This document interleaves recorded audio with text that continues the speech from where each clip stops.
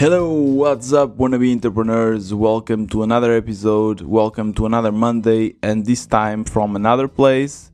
Yesterday I was traveling, and today I'm still in Portugal, but in a different house. It's not my own, but it's the struggle of always traveling around. It's very hard to keep a steady work cycle because the time's always different, and I'm with family, and they want to go to the beach. They want to enjoy my company, and sometimes I just want to work, and it's hard to keep focus, especially also with the daily podcast, right? Because I'm always having different surroundings. Sometimes it's good quality, sometimes there's a lot of people around, sometimes there's none, so it's very hard to keep a good quality. I always try to find a good room with good installation, so I hope that today the sound is good.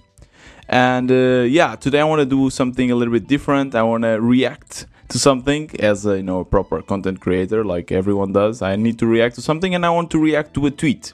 So I just opened my Wannabe Entrepreneur Twitter account. If you haven't followed it yet, you can just do it by following WBE Podcast. So Wannabe Entrepreneur Podcast, WBE Podcast. I will also link it in the description, so no worries about that. And one of the first things that popped up in my feed was one tweet from Sejal Sood, and he's saying, "What's one recipe for failure in a startup?" It's she, and she's saying this. She's an entrepreneur, YouTuber, and what's one recipe for failure in a startup? So let's go through the comments and just react to them. And first, immediately is chasing investors rather than customers. Wow, that makes total sense. It seems that way though. It seems that if you just check the theory of a startup, Y Combinator, the movies about it, it seems that you always want to nail that first investment. And of course it's very important because that's kind of what fuels your startup. You will use it to get resources, to get marketing and so on, but of course that your core thing should be your customers, your client, your product. You should get that right, because otherwise you'll just get a lot of money and just waste it, right? So that's definitely something that it's a big failure or recipe for failure. So I will like that one for sure. Next one, the very idea of starting a startup without proper research and planning. Okay, for sure. And I also would add here that it needs to be something that you are passionate about. So especially if we go back to the interviews I've done, most of the people I interviewed, or actually all of them, they are really passionate about what they are doing. And that seems to be also the key for success, because you will have a lot of lows, a lot of obstacles. And if you don't love what you're doing, if you are not fully committed, it's going to be really, really hard. So really try to focus on something that you are passionate about.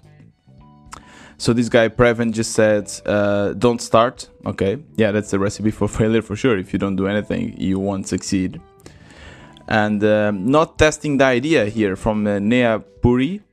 Not testing the idea. I don't know what this means. It can mean a lot of things, right? What do you mean testing? Testing in terms of, is it a real problem? Yeah, for sure. You need to make sure if it's a real problem or not.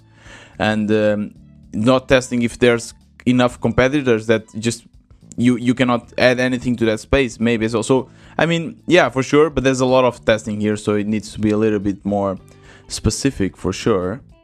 So let's check another one. I'm trying to avoid the big ones because I don't want to read big ones, big tweets. So another one, trying to figure out everything before execution and implementation. Wow, that's a very good one. This one deserves a like for sure.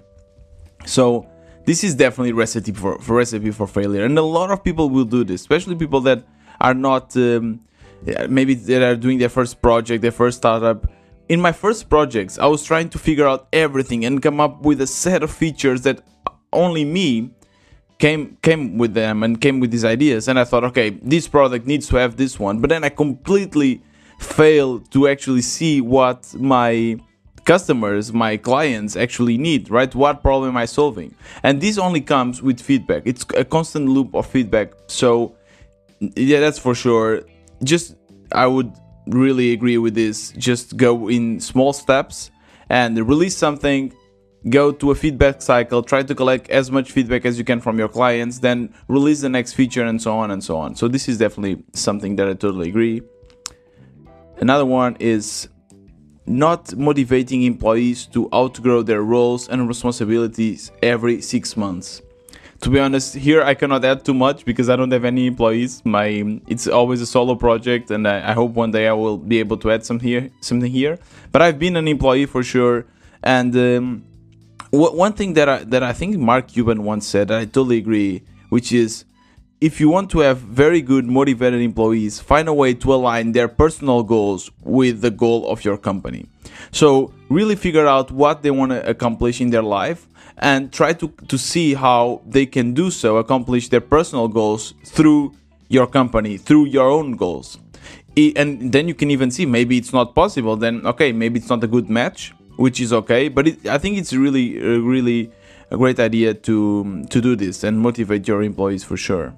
And let's go for a last one. There's many comments here, but let's go for one last one. And this one says from SK. He says, overestimating the competition. Okay, this one, I don't think I have too much to add here. Maybe I don't have that much experience. One thing for sure, that every time you ask someone what's your competition, if someone answers you back that there's no competition, that's a bit suspicious, because there's always competitions. Maybe not direct competition, but there's always competition, especially if you're trying to do your app. Even before you start your own idea, just Google it. Just try to see if there's something that you yourself would use. So that's something that I always do. So if I want to create a climate change app like I did with Change.it, before I try to see what other apps were there and try to see if they would already satisfy all my needs, if they would already solve my problem. If they would so, then of course, maybe it's an app that is very small, and if you have money, you can outgrow it. But otherwise, I would just, stop this idea and continue with another one. So definitely try to analyze your competition before starting an idea. Yeah. So this was a really, interesting segment. I really love all the answers. I agree with most of them. I will also add the link to this tweet in the description of this episode, so you can go and read through them. And maybe I'll do this more often, actually. So if you have an interesting tweet that you want me to react, just link it. You can just tag me my Twitter account on that tweet, so WBE podcast, and we can go from that. And I hope this was an interesting episode. This was another Wannabe Entrepreneur. See you tomorrow.